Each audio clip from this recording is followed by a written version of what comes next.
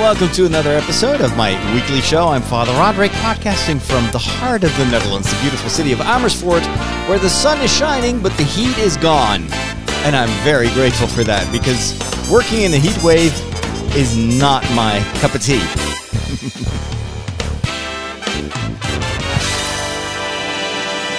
This episode is brought to you thanks to my patrons over at patreon.com/Father Roderick. You will find a small but very loyal community of listeners, of viewers of the YouTube videos, and followers of what I do. And with their small monthly contributions, they help me do this. So if you have a little bit of money to spare, if you want to support me in what I do, just take a look at Father Roderick on patreon.com. And in return, I will give you an extra podcast every single week. Do you know what's going on? This is what's happening in your world. Face it, Catholics rule. We got Boston, South America, the good part of Ireland, and we're making serious inroads in Mozambique, baby. You've taken your first step into a larger world. I'm in the last busy weeks before I go on vacation. We've got, I think, 2 full weeks to go. And today I heard that I probably need to produce a few more extra television episodes. So that is going to require a bit of work.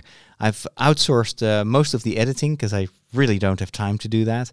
And for instance, yesterday I've seen the results, the preliminary results of the edit of the two-parter that I filmed in France.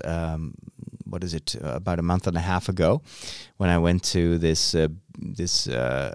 beautiful countryside in the southeast of France, and I spent a couple of days with a colleague, a priest from the Netherlands, who now lives there as a hermit, like a modern day Obi-Wan Kenobi, and seeing the footage in its final edit really is wonderful because this was the first time that I actually really saw the material from my new Canon M50 on a bigger screen. And I'm stunned. I'm really stunned. I mean, it sounds a bit self-serving because I filmed it, but the images are so sharp and so beautiful. The colors are spectacular. And even though I used very simple lenses, very simple setup, almost never a tripod, everything looks amazing and very filmic. So I think that the stuff that I filmed this weekend, on Sunday I went to Bergen op Zoom, a town where they have this yearly procession dedicated to the Virgin Mary. Dates back to the Second World War, where they were afraid to get bombed by the Nazis. And so the local priest, made a promise to the Virgin Mary that if she would protect the city, then in return, the city would organize a procession every year. And that's what they've been doing for the past 75 years. And I was there for the preparations, and I also filmed the procession itself. And you have to imagine this may not be something you're familiar with if you don't live in Europe, but these big processions in the street, they're religious biblical processions. They are a sight to behold. You have to imagine a parade with hundreds and hundreds of people in costumes. Every group portrays a story of the Bible, and goes from the Old Testament. There was a wonderful, almost a dance between the devil and Eve, very, very well done. And then it follows Moses when he's liberating the people. Then it goes, or even before that, you see Abraham and Moses and some prophets, and then you go to the New Testament, and you see there was a car, or I'm not sure. I think it's not really a ship, but anyway, I forgot the English term for it. But you see this a float with the announcement to the Virgin Mary that she would become the Mother of God. And so the float is enormous, and the angel literally descends from the top of the float to a little courtyard where children are playing harps, and the Virgin Mary is listening to the words of the angel. It's unbelievable. I've never seen something like that before. And then you see another float had the birth of Christ. So it's the like a little Christmas nativity scene with real people, real children. And then lots of other stories. It was so visually spectacular. And I was running around there, being from TV. I was allowed to be among the floats and among the groups with my camera, and everything I filmed looked amazing.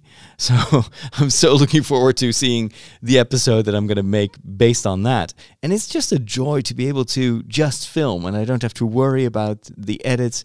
I really found my vocation. I'm really a filmer. I'm a cameraman. That's what I love to do. I can also interview while filming. I also like doing that. But most of all, I just like to compose beautiful imagery. And this camera is unbelievable. So cheap, relatively cheap, and so spectacular what you can do with the two lenses that I had. So anyway, that's what's been keeping me busy. Will continue to keep me busy for the next 2 weeks, and then I'm going to walk for 4 days, 40 kilometers a day, and then I'm going to Ireland. And I'm not yet tired. I'm not yet in need of vacation, but I'm looking forward to it. I really like to spend a bit, like a week and a half, I think, 10 days, in Ireland again, and just going for long walks and drinking whiskey and and basically telling each other stories and having fun and playing Risk and all that. Anyway, let's go to the movies, because I have a review of a movie, or a documentary actually, but it was released as a movie in my local theater. That blew me away this morning. It just premiered, I think, today or yesterday. And so I got to see, I couldn't catch a viewing of Toy Story 4. I'll keep that for next week, because all the screenings were in the afternoon. And, well, that's when I'm podcasting. How do you not like movies? They're predictable. Like, the guy gets the girl, and that kid sees dead people, and Darth Vader is Luke's father. Not liking movies is like not liking puppies. They're fine. I just get bored and never make it to the end. You know, you need a movie education. You need a movication. Now I'm gonna give it to you. So I saw the documentary Apollo 11. Not knowing exactly what to expect, I just went into the theater like a completely blank. One of the guys who works at the theater, he may even be the owner or the supervisor of my local theater. He saw me. He recognized me, probably from previous screenings, or perhaps the connection with Star Wars or something like that. And he said, "You know what? I just watched this documentary and it is amazing. I really want to hear your opinion when the movie's over." So he was actually standing there outside when I came out of the theater. And he told me, you know what makes this documentary so amazing is it is not a classic documentary. This is unlike any other documentary that you've seen. There's normally documentaries have voiceovers. They talk about something that happened in the past. They have interviews with people. Not this one. This is filmed, this is edited as if it's happening now. And after you've seen this documentary, you feel like you've been there. You were part of that incredible journey to the moon and back.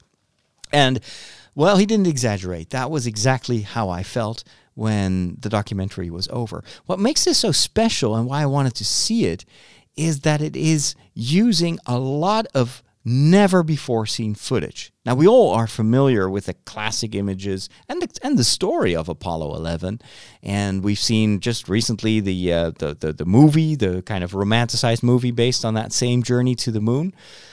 But most of the time, this either uses very mediocre footage filmed with low-resolution cameras, or even the stuff that we get from the moon, the famous first step on the moon. It's a very grainy image that was transmitted directly to American TV viewers and to the world. And unfortunately, we don't even have those original images anymore, because the original tapes were lost, I think. And so what we have is a very low-resolution copy of those images, and that is why it looks so well, terrible. You can't hardly see what's going on.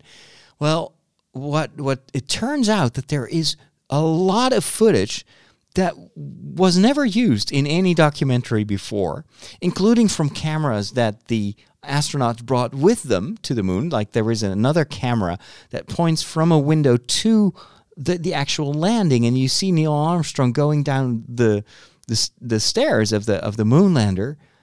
And I'd never seen those images ever before, and they are in color. They're much more detailed than the classic images that we knew. And it's a totally, literally, completely new perspective on that moon landing and the first steps on the moon. The other big contribution to this documentary is a treasure trove of footage that was shot initially with professional cameras, like high resolution, and also cinemascope type of camera. So the entire documentary is in a very peculiar format. It's not 16:9 like most of the movies nowadays, not even 2.35 times 1 like like Ben-Hur, for instance, the classic Ben-Hur movie. This is in a screen ratio of 2:1. So the image is literally twice as long as it is tall. And that was the format of the footage that was shot for a commercial movie. They wanted to make a movie about Apollo 11. And I think that already in early stages, they decided to abandon that project. So, but the cameras were already there. And from what I've read, it's a lot of the people from NASA took those cameras and started filming themselves. And not being professional cinematographers, shot a lot of mundane stuff going on. So in the control rooms, but also the people that came to watch the launch of the Apollo 11. And a lot of that footage was never used before because it didn't have much news value. It was just random images of random things happening around this journey to the moon. However, this documentary took all those images, took all the audio recordings that were available, combined them together. Sometimes you see, because a lot of those cameras didn't even have audio while they were filming, but they took existing audio recordings and found the exact audio that matches the video material that was shot. And so for the first time, you see people actually hear a lot of stuff that you know from the audio recordings, the control chatter, etc. But we had never seen the images, and they match it together, and all of a sudden you are there, and it's really high resolution. The movie opens with the rocket, the Apollo 11, being transported to the launch platform on these huge these tank wheels, these, and it's going very slowly, and because I saw it at the movies, it's so big and so majestic. And then you see the people, you see the fashion of the time. You see people with their funny sunglasses, the hair, even the drinks that they drink. It's also filmed so well and so beautiful, and it's as if you are transported back in time and you are among those people. I have no other way to describe it. So they really keep you in the moment. So the entire journey to the moon is as if you're sitting there, and they take their time. Like the shots you see they take literally every second that was saved from those images. Like for instance, at one point you see one of the lower parts of the rocket. Once the altitude is high enough, they are discarded, of course, and they fall back to Earth. Now, I already knew that there were cameras in the remaining part of the Apollo 11, but I'd only seen very small fragments. And this time, you just continue to see this. Like there is a camera on board of one of the rings that is discarded. And it's for about a minute and a half. You just see the rest of the Apollo 11 continuing towards the moon. So and then you just see blackness of space. And then all of a sudden, slowly, Earth comes into view. And then the very last frame is literally the end of the tape. You see there are the holes in the tape, in the material of the tape itself, and they even included that. So you know that you've seen literally every second that was filmed. And a lot of the times, this documentary, it's because it takes its time, and there's a very, very clever use of information. And that is the audio is put underneath the images of every stage of the journey to the moon. And even the stuff on the moon, there was so much that I had never seen before, and certainly not at this quality. They've done a tremendous job with the restoration also of the images. There's this other shot when they go back, and all you see is moon craters for 2-3 minutes. You're flying over the moon. The quality's not that good. It's kind of a bit blurry, a bit low resolution, lots of grain, of course, because the camera chips were not, or the camera sensors were not that good. And then I was like, why do they show me this long shot? And now maybe time to switch to something else. And then I notice a little dot in the lower part of the screen, and the dot goes slightly bigger and bigger and bigger. And all of a sudden you realize, whoa, that's a return. That's Armstrong and Aldrin returning. That's the Moonlander, the upper part of the Moonlander, and it's going to dock. And they show you like minutes long until it docks. And it's that kind of immediacy that makes you feel that you're there. The other thing that is incredible and should definitely win them an Oscar and all the other awards that they can win is the soundscape. The sound editing that was done is not just using the original sound, but they create these sound environments. They kind of recreate the sound as if it was recorded with modern day equipment. That is the only part of the movie that is new, but it is doing so much good. The sound, I've always said, audio is much more important than video quality. If the audio gives you a subconscious feeling of presence, of quality, and so that's what they did, is recreating all the sounds that you would hear if you were sitting inside the Moonlander, and the sound of the roar of the engines when you have the liftoff. It's so incredibly impressive. And even the music is impressive. They used a Moog synthesizer. So all the music that you hear is kind of synthesizer, kind of more 80s type of a little bit reminiscent of the synthesizer music that you would hear for instance, in Blade Runner. But the synthesizer that they used to create the soundtrack is a synthesizer that already existed in 1969. So even that is kind of a nerdy homage to the veracity of what we're witnessing. And the soundtrack is not the kind of feel-good, American fanfare, how do you say that? Fanfare music or very romantic music. It's almost like it's more like a pulsating music. But at various moments, the music itself supplies you with audio that normally couldn't be there because you're watching space. In space, no one can hear you scream. But then the synthesizer gives you that audio impact that the images need.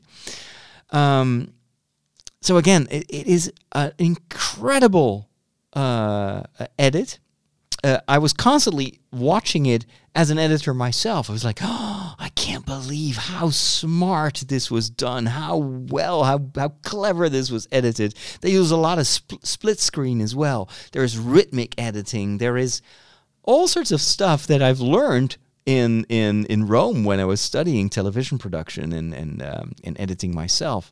But here, every single choice is the right choice. This is the perfect documentary. And if you're even remotely interested in spacefair in that era, or if you just want to get a feel of what it was to live in the 60s and witness this.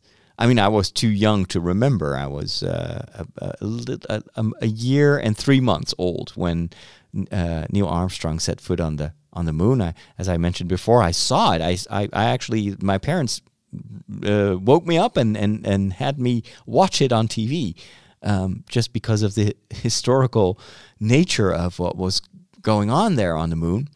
500 million people saw what was happening and witnessed that journey. It's unbelievable. It brought together the world in a way that I don't think we've ever seen after that.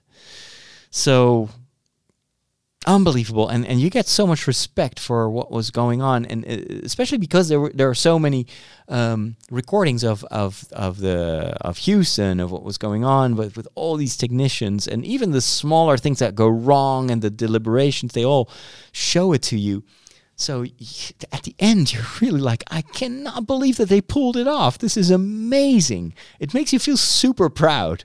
Despite the fact that I've had no part in the success of this, but it makes you just proud to be part of mankind that is able to do stuff like this.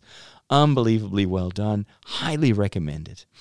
Before we continue with The Peculiar Bunch, I just want to briefly give you my final assessment of Season 2 of Stranger Things. I just finished watching in time because Season 3 is coming, I think, on this Thursday. I'm going to binge watch it this time. Season 2 was fantastic. The acting is out of this world. These kids all deserve Oscars and other awards. It's a great story of also a coming-of-age story. The child actors are growing older. They have their love interest, and all that is woven into this horror story, and it's such a great balance. Can't wait to see what they do in Season 3. And Season 2, for me, was absolutely rewatching my own childhood. I grew up in the 80s. I was the age of the children that you see in Stranger Things. That was my youth.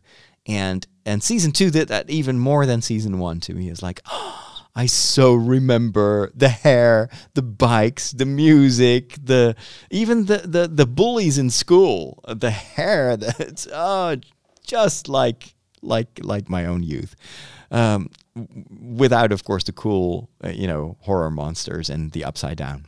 Fortunately, I did not have that, but all the rest was totally like I experienced it myself. Let's visit the Peculiar Bunch. Catholics rock!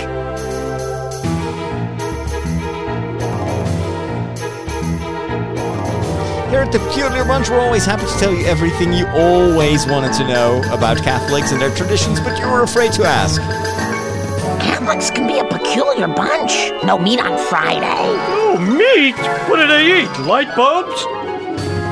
So today I want to talk briefly about a discussion that I had yesterday while building Bilbo Baggins' house. Man, you guys got more crazy rules than Blockbuster Video.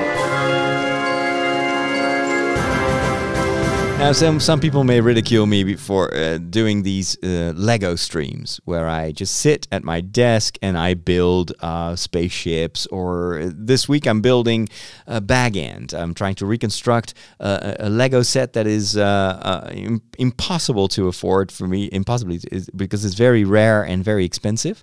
But I'm kind of making my own version of Bag End. And while I'm building these Lego sets, I'm chatting with the people in the chat room. And we chat about everything, but also about faith. And I often get questions that go way beyond any question that I've ever answered here on the podcast. And I've been doing this for 12, 13 years now. But ever since I've been on YouTube, the conversation goes really to the next level. So yesterday, I got a super interesting question from someone who said, I'm starting to doubt about the stories that I read in the Bible as a child, and I'm starting to wonder, is it real? Is it true? Or is it all made up? What is the historical truth of the Bible? And that is such an important question. And I think because that question often gets the wrong answer, a lot of people unnecessarily kind of discard the Bible as just being this unscientific fairy tale collection of stories that they just don't consider to be relevant anymore. And so I had this conversation where I explained how Catholics look at the Bible. And you may think, and with reason, that all Christians read the Bible in the same way. But the reality is that is absolutely not the case. A lot of the let's say the criticism of people that are atheist or agnostic or non-Christian on Christians is that they believe what's written in the Bible literally. So they just assume that Christians are very naive people that believe that this fairy tale book of myths and legends is it all happened the way it was written down because it's the Word of God, and so it has to be true. It has to be factually true. And then, of course, you get into these impossible conundrums, like how can you, on the one hand, uphold scientific discoveries like the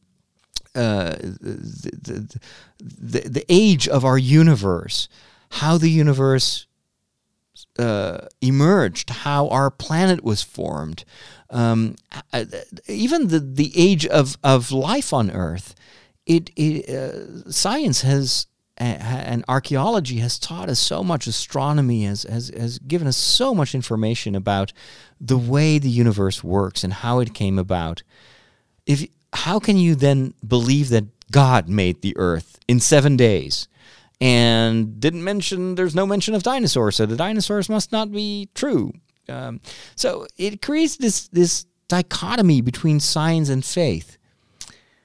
And that is why a literal interpretation of the Bible is something that a Catholic would never do. And what I try to explain is the Bible is not a historical account. It's not an eyewitness account. It doesn't pretend to be a replacement of scientific research. The Bible is a book of books. Literally, it's a collection of books that were written down over the course of many, many centuries, written by various people from different cultures, based on oral traditions that date back way before the time of the written stories. And so the oldest stories that we know in the Bible were told from generation to generation, verbally, orally, and only at one point in time they were written down in a certain culture. And what happens if you tell a story is you add interpretation. If I tell a fairy tale, I may add little details. I may kind of insert my own imagination, and I may add layers of meaning as well. That is why, for instance, take Disney, the way they do their live action versions of a movie like Aladdin or Cinderella, or now The Lion King.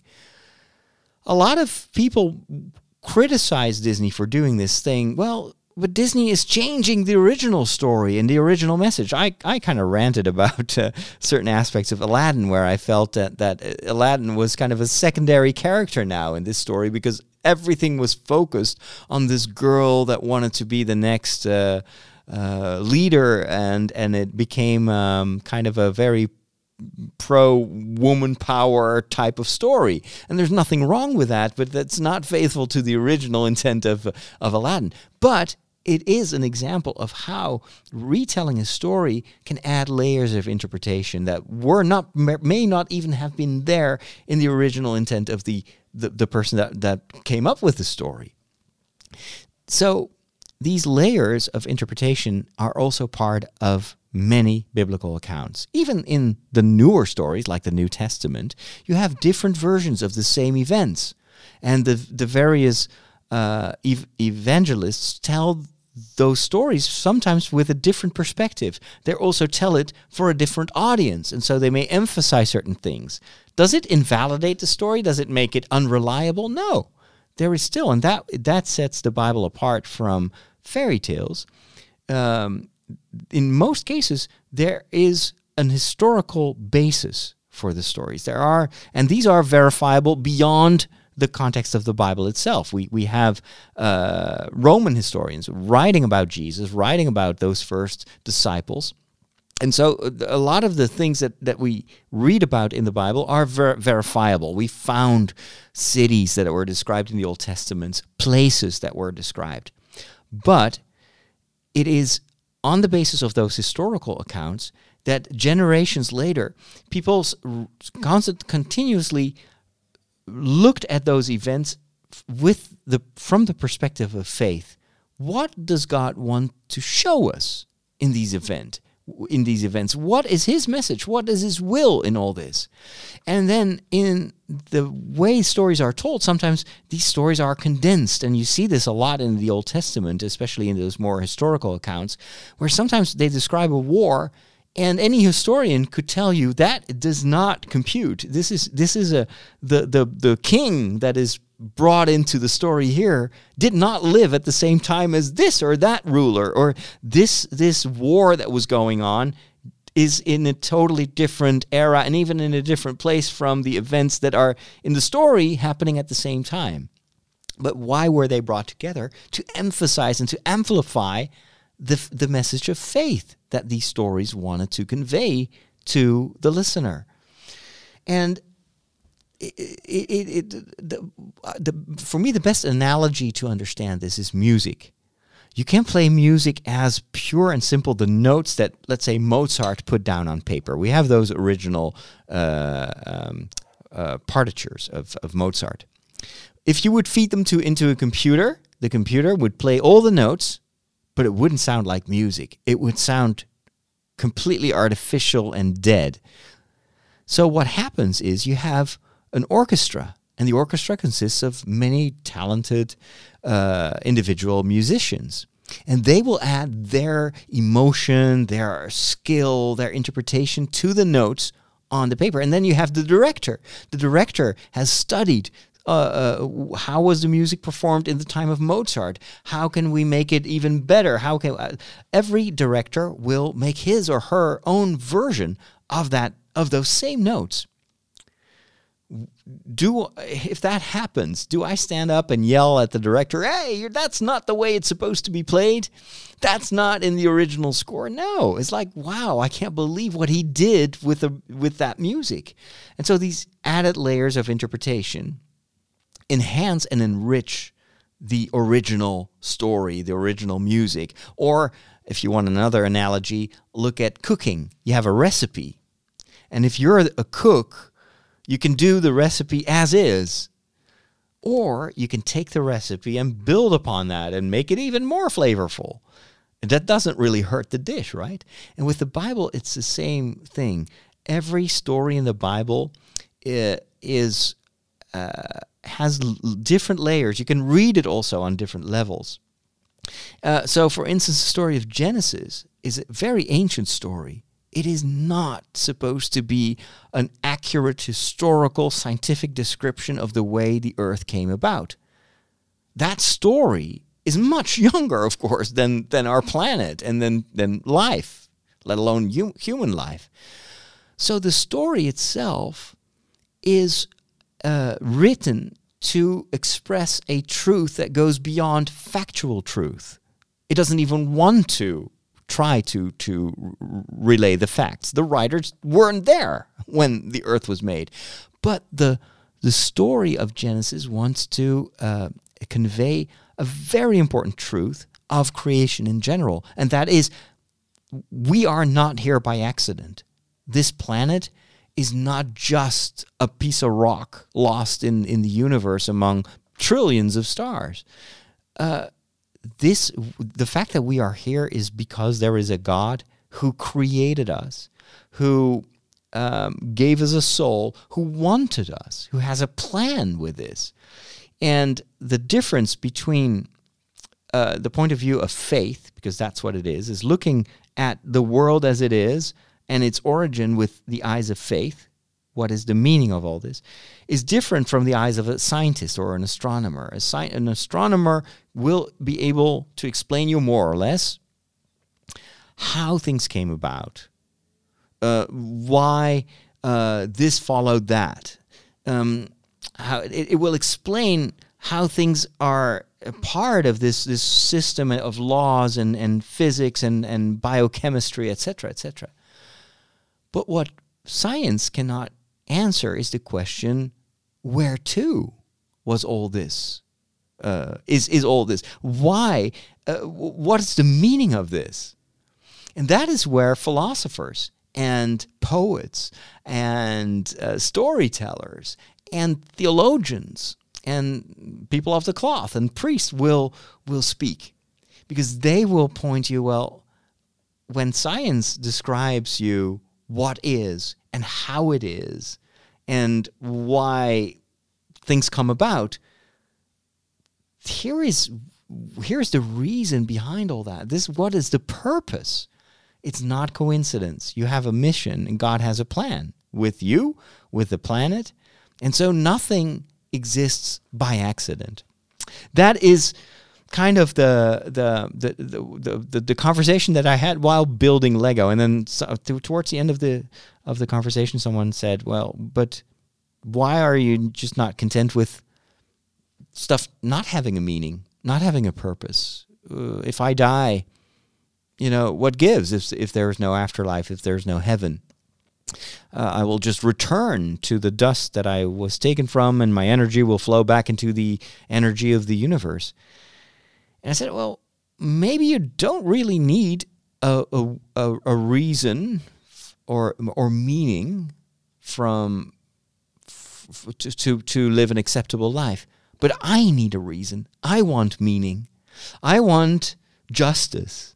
I want to know that if a child dies in a faraway country because of famine or hunger or cruelty and war, that child is still somewhere and lives and is saved and now has a chance to live forever in God's love instead of this meaningless life. I want my life to have a purpose, and I want it to go beyond just a bunch of audio recordings and videos that will be long forgotten even before I die. But I want it. What makes my life meaningful is that I'm loved, and not just by humans, but I'm loved by God, who will love me forever. That is what gives my life a purpose in a sense, and also motivates me to make something out of this life, because it matters what I do. It matters for me. It matters for God's plan with the people around me. So anyway, I thought the discussion was so important and so valuable that I thought, well, instead of just keeping it to the small group of YouTubers, I'll relay it in the next episode of my show. Hopefully it helps you. And that there are so many other things to learn about the Bible and how Catholics regard the Bible. But don't discard it too quickly as, oh, it's all fairy tales, it's all nonsense. It's not. These are very, very important stories that talk about fundamental truths, and truth is something that goes beyond facts and science. That's all I'm going to say about it. Let's go and play some video games. The humanoid must not escape.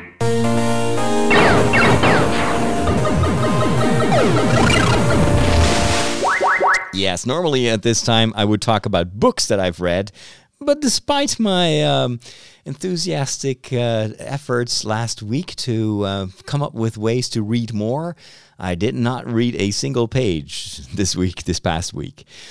Instead, I did play 2 video games that I want to briefly mention. One is kind of a throwaway video game that I started playing this morning. It's nothing special, but I still like it a lot. Remember Tiny Tower? Tiny Tower was from the golden era of free-to-play games on your mobile phone. Tiny Tower, I think it was by Nimblebit or something like that.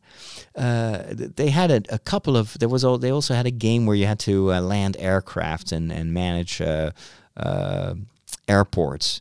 And I loved the style of those games. They were all using the kind of those pixel graphics, and so Tiny Tower was a fun game where you had to build apartments or actually build a big skyscraper, and you could build several types of floors. A floor that would house your employees, and then you would have restaurants and creative stores and garages and all sorts of different businesses. And then the more businesses you produce, the more people you need to work there, and then people would have their favorite jobs, and you could move them from one job to another. And the kind of the mechanics were super simple. You build a floor, and then people want to go to that floor, and you are kind of the lift boy or girl. You have to make sure the elevator gets to the floor where they need to be, and then you get a small reward. And over time, you learn how to make more money, and you can grow your tower bigger and bigger and bigger and bigger, and it just goes on forever and ever. Well, that game, I played it for about a year, and then I was kind of burned out on it. But it is now back in Lego form, and I love it. It's called Lego Tower, and it's brand new. You can get it on Android and on iOS, and it's exactly the same game, even has the same elevator music, but this time it's not done in pixel graphics, but in pixel art, but it's done with Lego minifigures.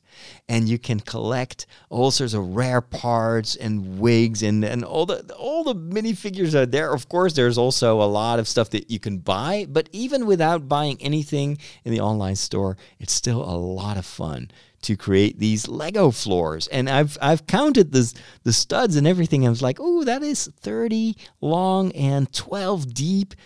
And every floor that you see, like the restaurants, you could build that with real Lego. And so I'm super stoked to look at, oh, wow, that's so clever. That is so creative how they did this little floor. And now I want to make some of those floors myself with real Lego. So it's a fun little game, very fun, and definitely geared towards kids. But hey, I've never grown up anyway. The second game I want to briefly review is a much bigger scale game, very ambitious, and it's based on the same mechanics as Niantic's other games, like what's the Pokemon Go was the big breakthrough game of Niantic, and they made millions and millions of dollars, and it's still very popular today. Before that, there was another game based on the same Google Maps data where you had to go and create or get energy sources. It was a very complicated game, very abstract. I did play that for a while. Then I moved to Pokemon Go, got burned out on that. And the problem with Pokemon Go was there were people that had much more time to play that game than I had. So it's fun collecting these Pokemons, these monsters, but then you had to go to gyms and fight other monsters. And all the gyms here in the entire city are occupied by very high-level monsters, and there's no way you can ever win a fight like that. And so I gave up. I was like, this is no fun. I can never win. And now Niantic has launched a new version of the game because it's really based on the same engine, but this time it is the Harry Potter universe. It tells the story of a wizard who lost his loved one, I think his wife, and then and we don't know exactly what's going on yet. It's kind of the underlying story is that he cast a huge spell that made all sorts of magical objects, so objects from the magical world, appear in our real world, even to the point that muggles could see them. And that, of course, is a grave danger for the wizarding world, because if muggles become aware of the fact that there are wizards among them, well, you get the whole X-Men problem. You know, they want to prevent this from happening. So the wizards have always tried to hide their existence and hide these magical objects from the muggles. because the Muggles wouldn't understand. And so you've got these cleanup crews, even in the movies, you see them at work where they try to, obfuscate the proofs of the magical reality that is mixed with our real reality.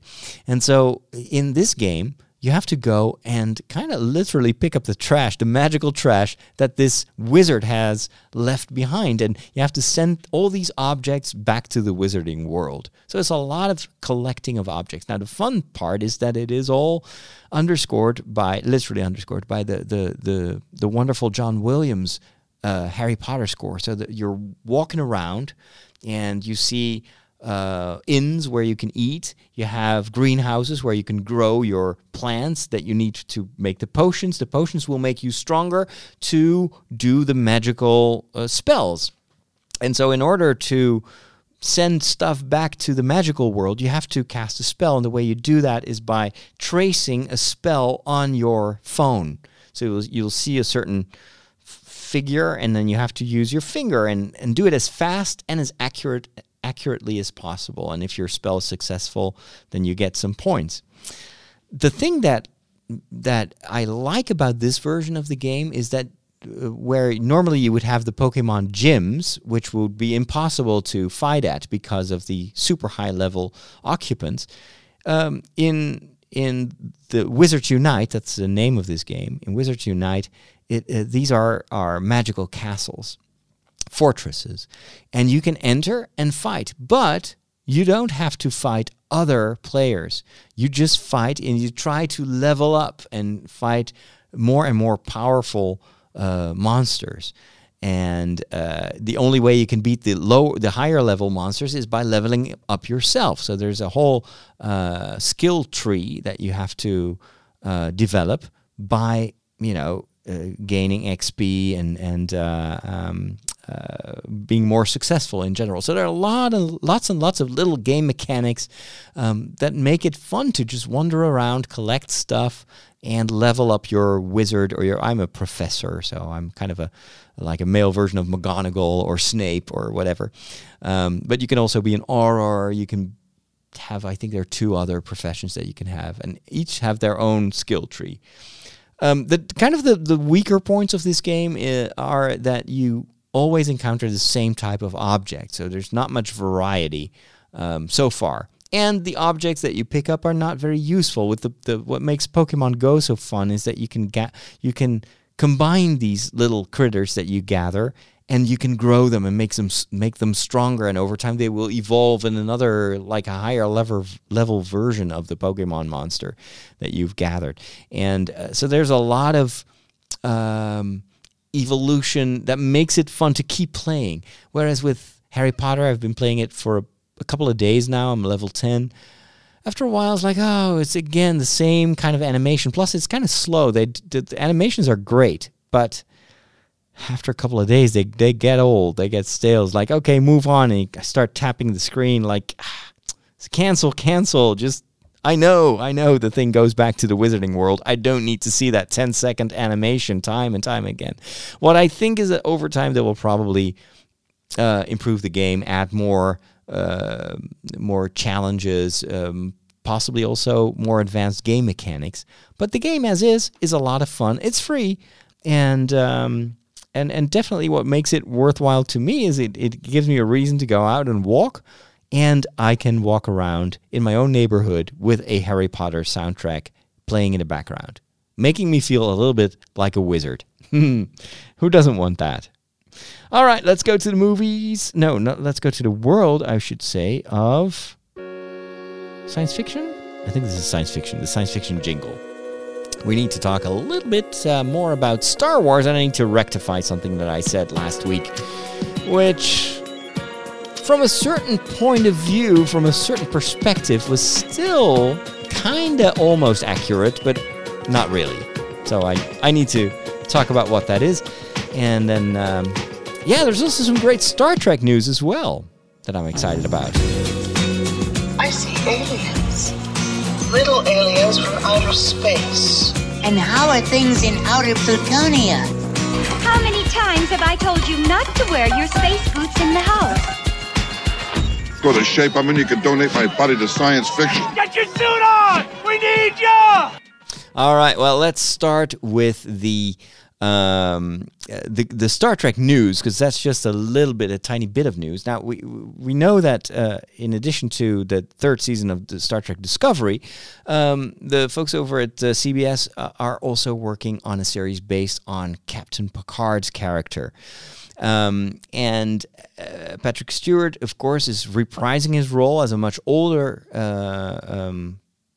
Picard. We don't know if he's a captain yet. And they told us it's going to be different, very different from Discovery. It's something that we've never done before, and it made some of us Star Trek fans a bit queasy. Like, oh, I'm not sure what are they going to do. Is this going to be good at all? Well, I was very comforted by the news that broke that the showrunner for Star Trek Picard has been chosen, and it is Michael Chabon. I hope I pronounced that correctly. He is a Pulitzer Prize-winning author of a number of novels, The Amazing Adventures of Cavalier and Clay, Moonglow, Wonder Boys. He also wrote one of the Short Tracks episodes, Calypso, which was one of my favorite episodes of the Discovery Short Tracks. And he has a very, very good reputation. He was already part of the creative team, but now he's put at really at the helm of this new series. He says in a quote on his appointment, Star Trek has been an important part of my way of thinking about the world, the future, human nature, storytelling, and myself since I was 10 years old. I come to work every day in a state of joy and awe at having been entrusted with the character and the world of Jean-Luc Picard, with his vibrant strand of the rich, intricate, and complex tapestry that is Star Trek. That all sounds good to me. As someone who really values what Star Trek stands for. And that is what this franchise needs, and what it lacked terribly in the last few movies that came out, the theatrical movies that were just such a disservice to the character of Picard and to the legacy of the next generation. So hopefully, this is a good sign that in addition to Discovery, Picard will be another way to revitalize the Star Trek fan base and the franchise. Let's talk Star Wars now. So last week I said that there were rumors of Ewan McGregor returning as Obi-Wan Kenobi in a possible TV spin-off for Disney+. And I said, isn't it ironic that Ewan McGregor now is almost the same age as Alec Guinness had when he filmed A New Hope? And I thought I'd read that somewhere, and at the same time, I was like, wow, that is almost that sounds so unlikely, because Alec Guinness looks like 70 in A New Hope. But I knew that he was actually much younger than he looked, and that he was very annoyed that everybody on the set treated him as if he was 70 or 80 years old, while in reality, he wasn't even retired yet. And I, of course, Ewan McGregor still looks very young, so how are they going to do that? We're still 20 years later now. The prequels are a long time ago in a galaxy far, far away. So I kind of said that, well, it's kind of almost the same age now. So that would be a great way to bridge the gap between Episode 3 and Episode 4. Well, Dom Bettinelli, my former fellow co-host of The Secrets of Star Wars, corrected me. He said I had to check, but no. Ewan McGregor is 47 or 48. He's from 90s. He's 48 years old, whereas Alec Guinness was 63 when filming A New Hope. But then I thought about it some more, and I was like, well, but in fact, if you look at the age, the canonical age of Obi-Wan Kenobi in A New Hope is not 63. And everybody, I always thought as a child also that Obi-Wan Kenobi was super old because he had this white beard. So yeah, it was like an old man. 63 is not old. You can still look very young at that age. But in fact, Obi-Wan Kenobi, when he died, was only 57 years old. So, Alec Guinness was playing a character that was actually supposed to be 6 years younger than he was as an actor. And then if you look at that age, 57, and Ewan McGregor approaching his 50s, it's getting close. They could do something fun with that. And so Ewan McGregor actually has the perfect age to play this transitional Obi-Wan Kenobi, because he's not yet 57, but he's only, it's 9 years away from that. So he can make a very credible transition from the prequels to A New Hope. So if that's going to happen, I don't know. But I personally think that Disney would be stupid not to do that, because everybody would watch it. And Ewan McGregor is a great actor, both for movies and for TV, and I think he is more than willing to reprise his role as Obi-Wan Kenobi. And I think there are a lot of stories untold, and it would be a surefire hit, even more than The Mandalorian. I mean, it's cool to see someone who looks like Boba Fett, but still, I think that an Obi-Wan Kenobi series is you can't miss with that. Absolutely not. And so hoping to see that. And it would also help us to mourn now that we know that with the with the Rise of Skywalker, that's the last story in the Skywalker saga. It would still give us something to hold on to, because we don't know what's coming next in movie theaters. We may go back in time, it may be something very different, but Star Wars fans need this hook into what they know and love. And The Mandalorian, for me, I'm sure that it's going to be great, but it misses the iconic characters. Solo, unfortunately, didn't do as well at the movies to warrant a second sequel in the movie theater, so we lost that too. What else is left? Comics. Not everyone reads comic books. And Kenobi. Kenobi is the glue that keeps the Star Wars universe together. With the help of the Force. We are on the cutting edge of technology. Wow. Well, what does that mean? Let's plug it in. It's going to say, hey, I see you plugged in a new device. And it's going to load in the appropriate drivers. You'll notice that this scanner build... Whoa. Well, all your technology stuff, it just ends in disaster. But there is one more thing. Just going to very briefly do a tech segment, and then we're going to wrap up this show. Just something that kind of shocked everyone who is interested in the world of Apple, and that was the news that Johnny Ives is leaving Apple to start his own company, his own design firm, and the primary client is still going to be Apple, but still, Johnny Ives leaving Apple. Apple is Johnny Ives, even more than it is Tim Cook. Every device that Apple sold was designed, even software was designed by Johnny Ives, and so everybody's speculating what's going on, why is he leaving, and it got to the point that Tim Cook had to make a statement that a lot of the rumors in the press were not correct, that there was not a fallout between him and Johnny Ives, and everything is fine.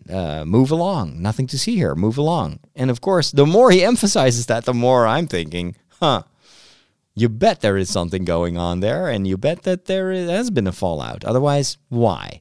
Johnny Ives doesn't need to start his own company to make money. He's probably one of the richest designers in the world anyway.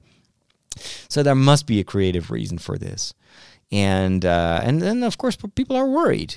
Like, where is Apple heading? And I have to say, I do have some concerns as well. I think, of course, that there are lots of other designers working at Apple that can do a great job. And you know, nowadays, a lot of the modern technology, it all looks the same anyway. A lot of the Android phones look just as pretty, if not prettier, than the recent iPhones. There is a little bit of a concern about the the next, the Apple, the iPhone 11 that is coming out later this year, because it's got a very ugly a camera notch at the back of the, not a notch, but a camera module that is square, and it's really awful. And apparently that design first was going to be necessary for very sophisticated camera technology that they decided to skip at the very last moment because it wasn't ready yet. And so now the design still features that very awful squarish camera blob at the back of the phone. And even if they color it in the same color as the overall phone, it still looks weird and not elegant at all. Definitely not something that Johnny Ives would like. And the fans are quite upset, especially because they get nothing for it. It's probably just going to be a wide-angle camera and a telecamera and a regular camera, just like any other phone right now at the moment. Plus, Apple apparently is still going to hold on to that huge notch on the main screen, which is wider than any notch on any phone in 2019. So it's kind of this where is Apple going? Are they still at the top of their game, or are these iterations, and that we keep saying this time after time, every year it's kind of the same lament from Apple fans, not all of them, of course. You also have the Apple apologists who will defend anything that Apple does. But I'm thinking, is it enough? Is it enough for Apple to be following the trends and design-wise to be behind? Can they actually stay behind? There's so much good value for money stuff out there nowadays. And I know that Apple has announced that they are going to move their business model away from the hardware to the services. Is that enough? I was just looking before I started the show. I was like, wait a minute, wasn't Apple News now, wasn't that also available on my Mac? And I found the app, I launched the app, and then I get the message like, there's no news for you because you live in the wrong part of the world. Sorry. And I was like, what? Come on. News is global. Give me something. And then I tried to change that. Because the thing is, on my iPad, I do have Apple News, and I downloaded it from the American Apple Store because I've got an American account there too. And it works flawlessly. And I have the news from American sources, and it's great. On the Mac, can't do it because you live in Europe. You live in the Netherlands. We don't care for the Netherlands. We only have, if you lived in the UK, we would give you some news, not the American news. We'd give. And I was like, Apple, come on. I'm a faithful, loyal Apple client, customer. Just why? And Apple Music, not interested. I have Spotify. I even stopped paying for Google, for what is it? Was it Google Play? Google Play Music. I just listen to the free Spotify. I don't mind the advertisements, and that's enough. But Apple Music, Apple TV, where the Apple TV Plus, complete radio silence. There's nothing. So where is this heading? And I feel like Apple needs to do something. And then Tim added something to his press release or his public comment on the rumors, and he said, you will be blown away by what we're working on right now. And I think you cannot say that without paying it off this year. You'd better show us something like a one more thing instead of just showing us these slightly upgraded iPhone 11s. If not, someone else is going to run with it. You know, they're going to lose customers. They've already lost me for the phone, which I'm very sad to say, but I've ordered the Asus or the Asus Zenfone 6. Unfortunately, it's not available, and I have to wait 2 months to get it, but it is half the price of an Apple iPhone, and it has so much power and amazing cameras. Yeah, I feel sad, and for the iPad, I was a very happy camper. I love my iPad, but the next iteration of the iPad OS does not run anymore on the iPad Air. And now I'm wondering, am I going to switch? Am I going to buy another iPad? I mean, I love the iPad Pro, the bigger one, because my eyes are getting worse. I'm getting older, so I like bigger screens. But then I'm like, well, for the same price, or almost the same price, I can buy a Dell, 2-in-1, which is a full-fledged, super powerful laptop, and I can turn the screen in such a way that I can use it as a massive tablet. A little bit heavier than an iPad Pro, but still a lot of value for money for almost the same price. I don't know. Where is Apple heading? I'm not the one to tell you because I don't know. Anyway, that was it for today's show. Hope you enjoyed it. And, of course, if you are a patron, make sure to listen to the after show. That is your exclusive personal Father Roderick podcast that you get every week as a thank you for being a patron. Patreon.com/Father Roderick. And, of course, I appreciate your feedback and your retweets and reposts and whatnot. Take care. God bless.